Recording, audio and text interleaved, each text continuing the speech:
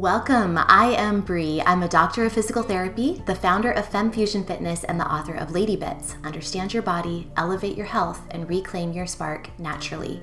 My mission is to build community and awareness around women's wellness and pelvic health. I invite you to listen, laugh, learn about, and love all of the bits that make you whole. Let's go to the show.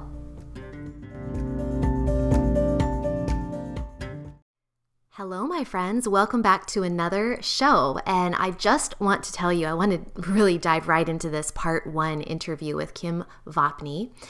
She is known as the Vagina Coach, and this is probably one of the most powerful interviews. I've had some great interviews, really great interviews, and this is very different than other ones that I've done before, but this one is powerful. I found it to be incredibly powerful to listen to and witness and be there for and be the interviewer for.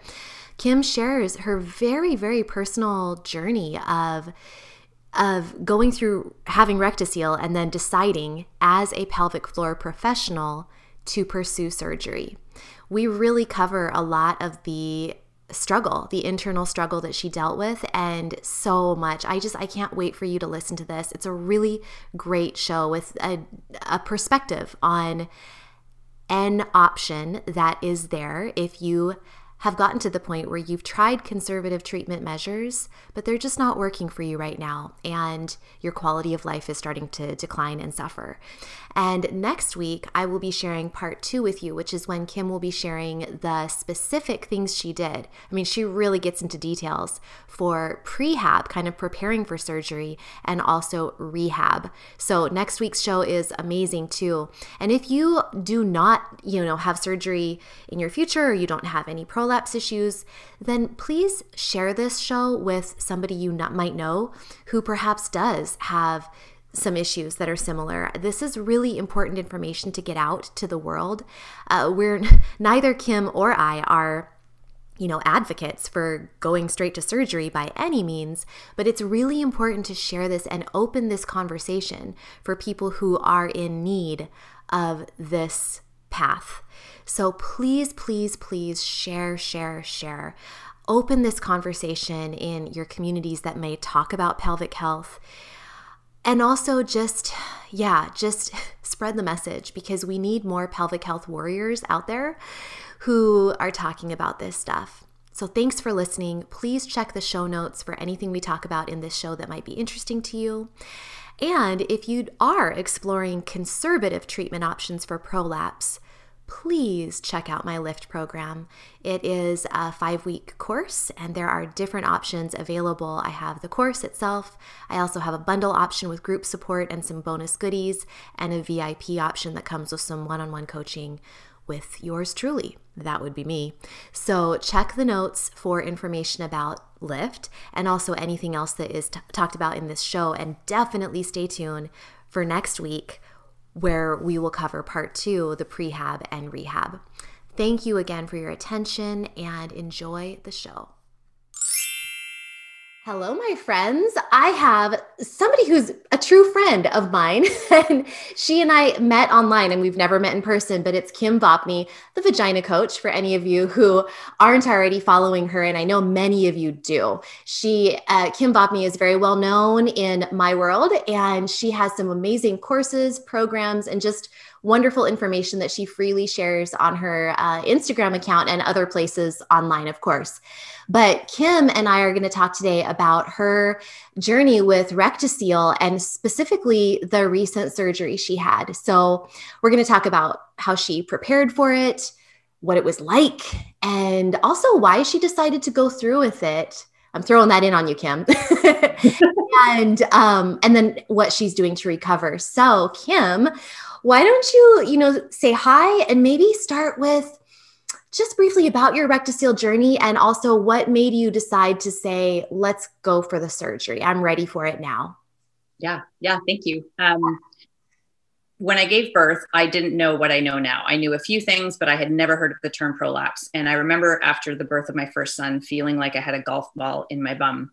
And I just chalked it up to, that's just how you feel after. I mean, I had nothing to compare it to after a first birth, right? So it was just like, well, that's just how you feel after. So I didn't know about pelvic floor physiotherapy. There was no screening about anything. So I just kind of let it go. And eventually the symptoms subsided and I carried on, and that was fine. And then I had a second baby 2.5 years later. And I remember, so when I was pregnant the first time, I had major hemorrhoids, and I was able to reduce them before I gave birth. But afterwards, not only did I feel like I had a golf ball, but I had raging hemorrhoids, and it was excruciating and awful. And so my second birth, I was afraid of hemorrhoids. I was afraid of pushing again and having that recovery from hemorrhoids. So I actually explored having a cesarean, and eventually decided to do passive descent, and I chose to have passive descent with an epidural. So you can do it with and without. And so I had passive descent with an epidural, and it was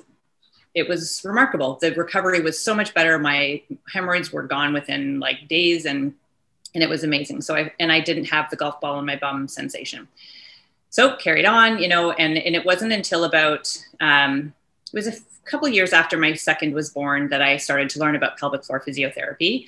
And a few years after that, I went myself, because at the time I was sort of believing like, oh, you don't go to pelvic floor physio unless you need to. I didn't view it as a screening tool. So finally I went, and she said, yeah, you've got a little early stage rectocele. And again, it was kind of like a term that I hadn't really heard before. And the more I learned about it, I kind of thought, okay. And I didn't really have any symptoms at the time, but I was being mindful of it. And then along the way, unbeknownst to me until just a couple of years ago, I developed Hashimoto's. So I was struggling with constipation all of a sudden, and I had no idea why. And I had all these other symptoms that when I look back now, knowing what I know now, it was very clear to me. Had I seen a functional medicine doctor, they would have said, yes, you have Hashimoto's. But in the medical community, it's never really addressed. So I was struggling. Like, I drink water, I eat fiber, I exercise, do all these things. And why do I have this constipation? So while I was struggling with constipation, it was a challenge for me, because I was promoting pelvic health, and constipation is a really bad thing for your pelvic floor. So I was trying to manage this, and in doing so, there were times where I would be straining. And because when you have a rectocele, you have a little bit of a pocket that stool can get trapped into. So that was also compounding the fact. So it was kind of like chicken and the egg. Was it because the rectocele, was it contributing more to constipation, or was my constipation contributing more to the development of my rectocele? I don't know. The two go very closely hand in hand. Long story short, the symptoms started to become a little more bothersome. I started to become very strict and structured in how I ate, so that I would avoid gas. I would avoid the urge to poo later in the day, because if that happened, then it would typically get stuck and I wouldn't be able to get it out, and that would be very uncomfortable. And that also was compounding my Hashimoto's that I didn't know that I had at the time. So I wasn't eating in a way to support thyroid function and what have you. So my health was suffering. I was running 2 businesses, 2 young kids. My stress level was high. And so I was sort of declining in ways that I didn't quite know how to manage. So it was about 9 years or so that I lived with symptomatic rectocele. There was a couple of years in there, actually. So once I had figured out that I had Hashimoto's, got the constipation, my diet and check on was starting to heal that, the symptoms started to subside. And so I had, I don't know, probably like 1.5 years or so of being symptom free with my rectocele, but still very structured in my eating and very diligent about poop and all that kind of stuff. And then as I continued to optimize my digestion, it was a good thing.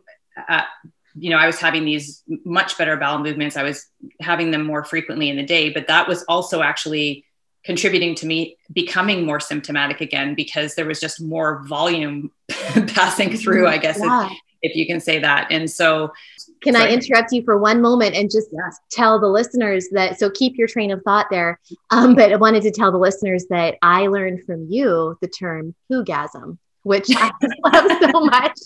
Poogasm made me laugh so hard when I read that on your Instagram profile, because I'm like, oh yes, I know a poogasm. And that is the most amazing type of gasm that you could ever have, is a good poogasm. Oh yeah. Oh my God. Yes, totally. Yes.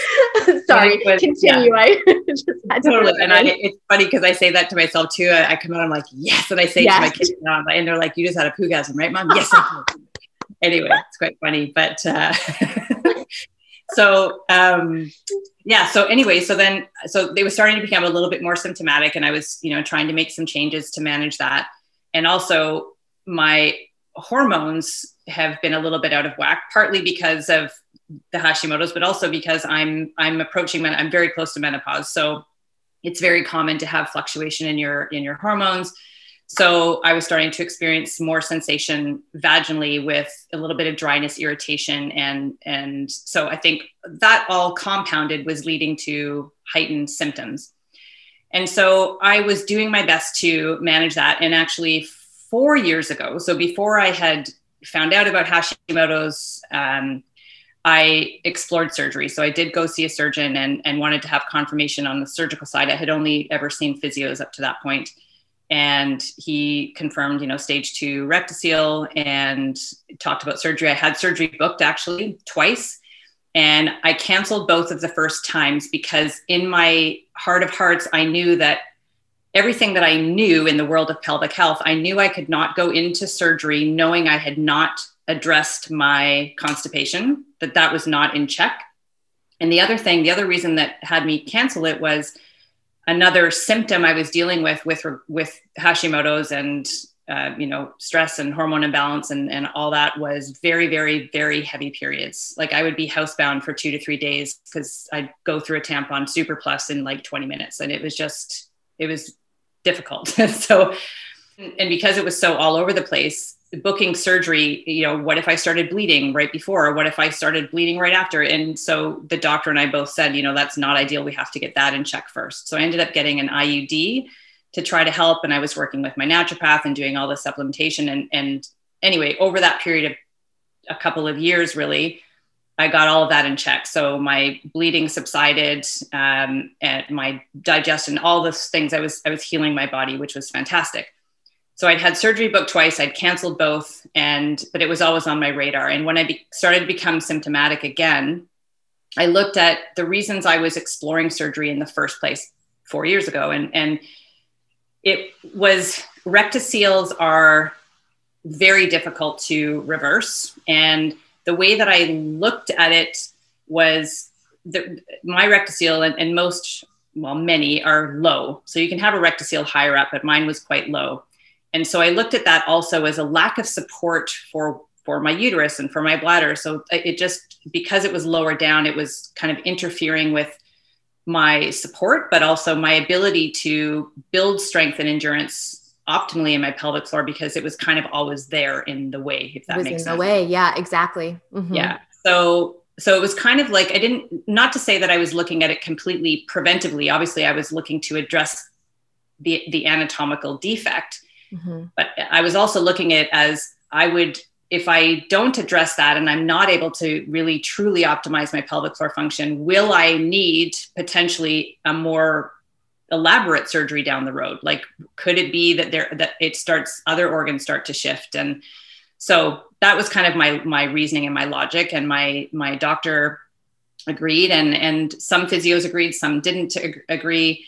But in the end, it was starting to interfere with my life so much. I was, my exercise was hindered. I moved differently because you're always in kind of a protective mode. Yeah. I was avoiding sex. I didn't have I was like, I can only have sex between this time and this time, and only after I've had a bowel movement, and only if I haven't eaten, because I don't want to have gas, and and it became so consuming, and I just was not myself, and I wasn't participating in activities fully, and wasn't present a lot of the time because I was just constantly thinking about, am I going to have this sensation, or is it worse today, or is it better today? And it's such a mental,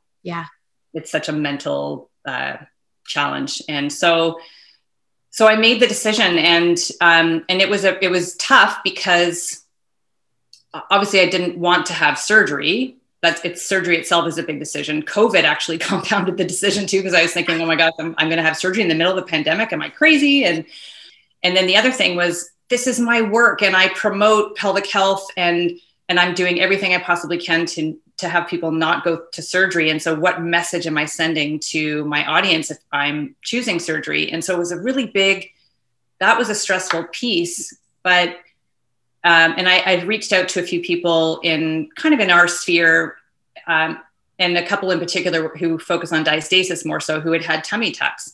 And I reached out to them because, you know, they promote core and diastasis rehab, and they went and had a tummy tuck. So it was kind of a similar thing. And they said to me, you know what, there are so many people that need to hear that option.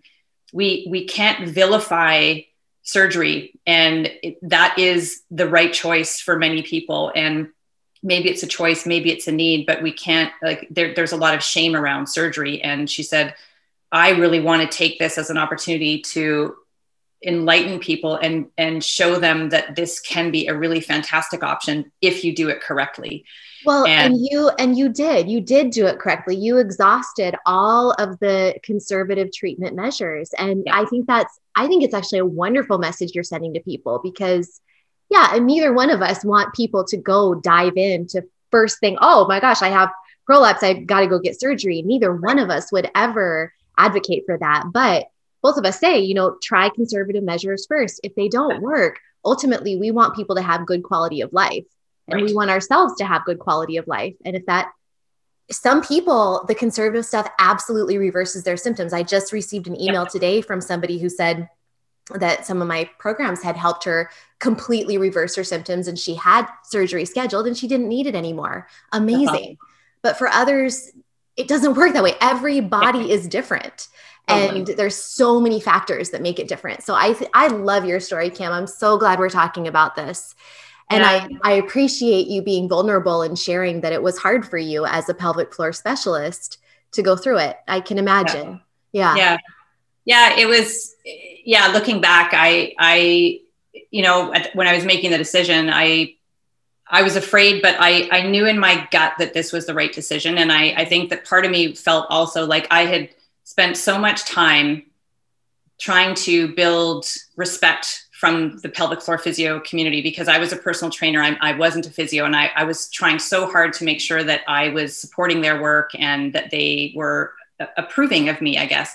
Mm-hmm. And so knowing that some of them were against surgery, like some of them are very against surgery. And so I was afraid of the fallout from that. But what happened was so many people, physio and consumer, reached out to me privately and said, I'm so glad you're sharing this, because I've been considering this and I've been so afraid. And actually one woman who works in the fitness space, training moms and talking about pelvic floor, had surgery, but did not share it with her audience because she was afraid.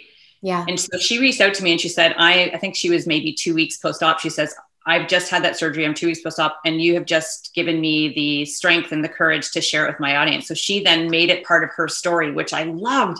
And I said, we need more of that. We need more of this, like lifting each other up and presenting all of these options in a way that give people choice and give people confidence to make the best decision for their body. It's really about sharing information that allows people to find what is the best option for them.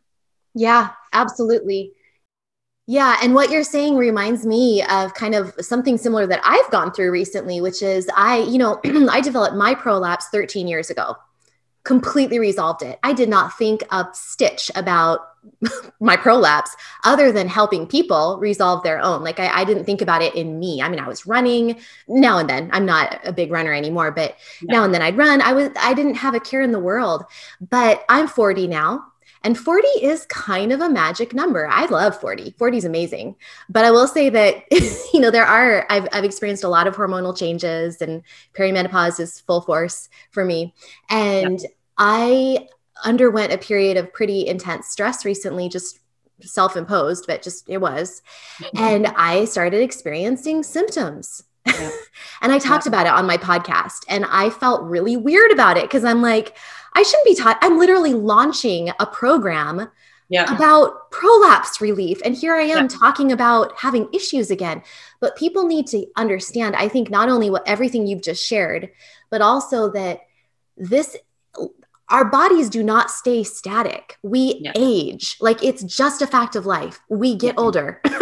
Things change, tissues change, hormones change, and pelvic health is for life. And even if you take care of your pelvic health, and even if you're doing everything right, things can change. And thankfully I was able to notice that most of my symptoms did go away after I resolved my intense period of stress. But I will say that to me, it was a warning sign of, since that even happened in the first place, and I can't live a completely stress-free life. It's just not going to happen. In fact, I feel my stress creeping back on again. It's like, I just need to know that like my body is changing with time, and I will continue to do everything I've been doing, and I will continue to advocate for it and know that it works.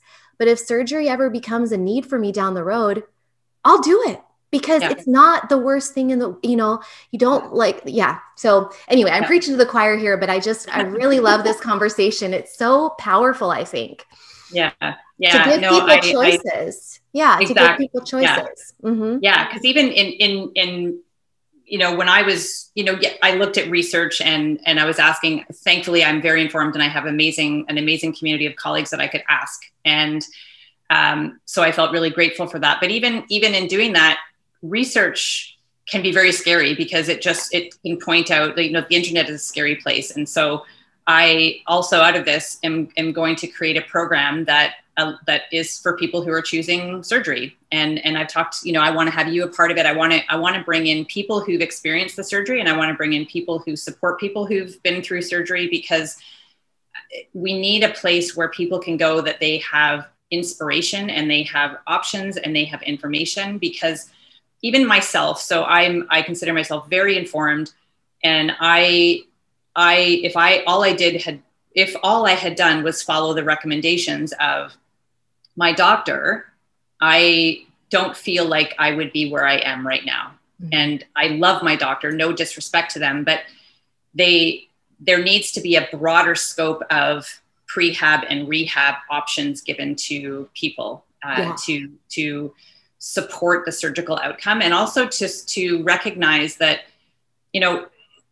yes, my symptoms are gone. My anatomy is quote unquote fixed, but my lifestyle is really the same. I still am, I have to be very mindful of what I consume, and fiber and water and diet habits and pelvic floor fitness and all that sort of stuff. So it's not a way to eliminate the need to do your pelvic floor exercise, but it has brought me back I'm finding my mojo again, because, I'm finding more freedom in my movement. I'm recognizing at the end of the day that I can move with freedom again. I'm not trying to be protective, thinking that my organ's going to fall out, or, so there's a freedom in there, but I stress the importance of becoming educated and doing the work beforehand and after. So that's the piece that I think is missing from just the option, that's missing from just talking to a medical professional. Yeah. I agree. And I'm really excited for your program that's in development. I think it's going to be so helpful for people.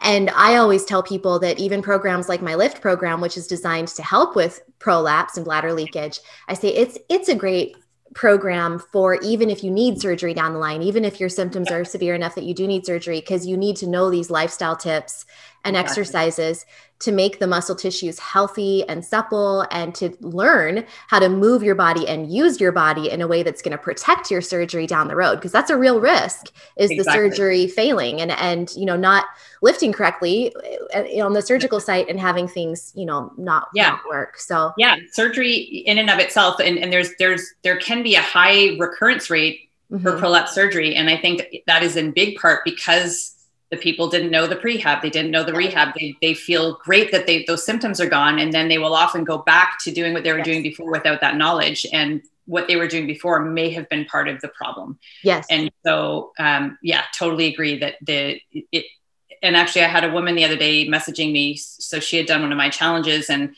she came into my membership and she said, I'm doing this, but I know that I'm going to need to have surgery down the road. So I'm not sure if I should really keep up with this. And I said, you absolutely need to keep up with it. And she had never even thought of the concept of prehab and rehab and that it was an ongoing lifestyle. And so she at the end was thinking, oh my gosh, that makes so much sense. Nobody's ever said it to me like that before. Mm-hmm. And so that's the missing piece. There's just, I want people to be informed so they can make the best choice for their body, and not all the information I feel is available right now.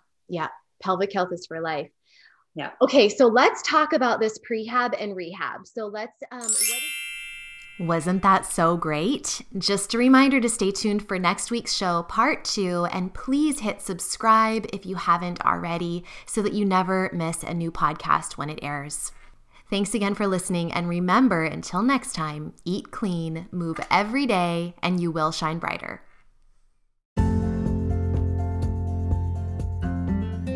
Thank you so much for listening. And if this podcast was helpful for you today, please share it with a friend. Tell them, what you learned and how it's going to be helpful and amazing for them to talk about this stuff.